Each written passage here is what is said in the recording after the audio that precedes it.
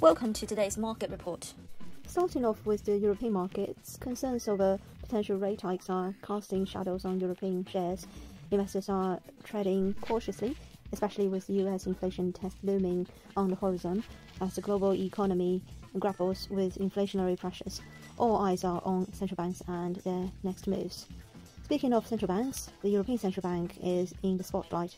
Forecasts from 10 major banks are out, and the debate is heating up. Will we see a rate hike or just a hawkish pause? The ECB's decisions have far-reaching implications, not just for Europe, but for global markets. As we await their next move, analysts are divided, making the upcoming announcement all the more anticipated.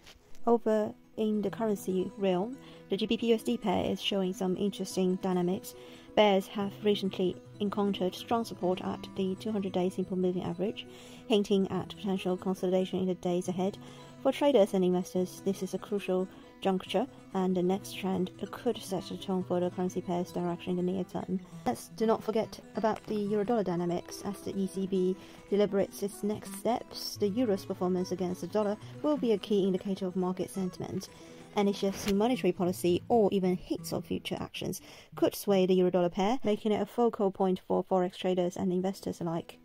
The pair struggled to continue the weekly recovery and seemed to have met a decent resistance around 107.70.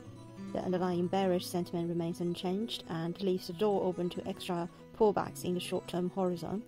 The breach of the 107 region could encourage sellers to embark on a probable visit to the September low of 106.85 ahead of the May low of 106.35.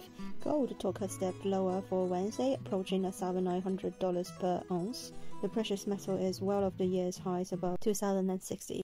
This is today's market report. Thanks for listening. We'll see you next time.